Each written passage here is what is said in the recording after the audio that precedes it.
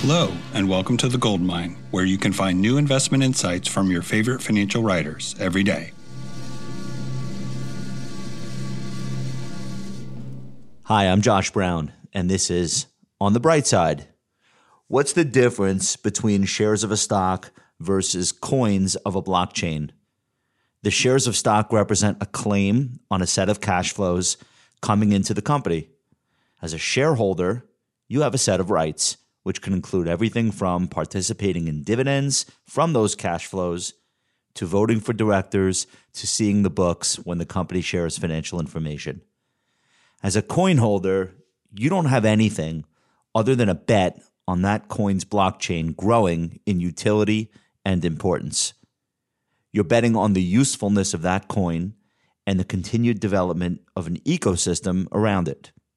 Programmers, apps, developers, buyers, sellers, investors, if they show up and maintain their enthusiasm for the project, there's something there. If not, there's nothing. There are no cash flows, and I know about staking, so please don't look up my contact info to explain it to me. I read novels, not emails. There is no coin management team beholden to you.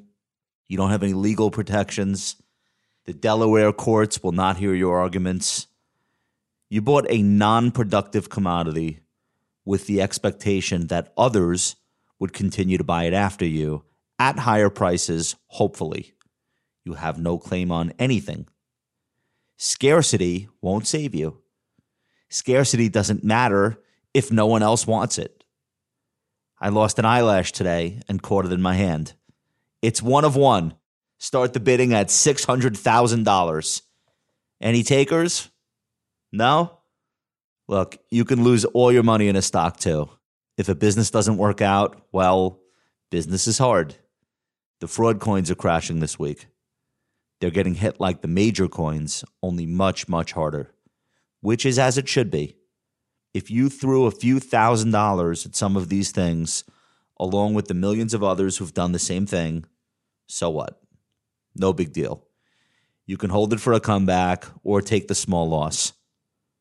You can forget all about it if you want. The coins might even become worthless, no value. On the bright side, you get to keep the experience. That has some value. Don't act shocked. There's a shortage of GMC Yukons and a shortage of lumber and a shortage of Burger King workers and a shortage of microchips and a shortage of all sorts of stuff right now. The fact that we ran out of village idiots shouldn't surprise anyone.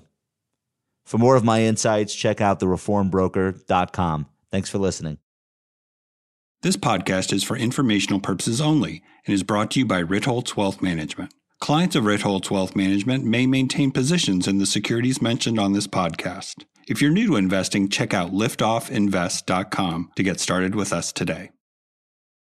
Solid.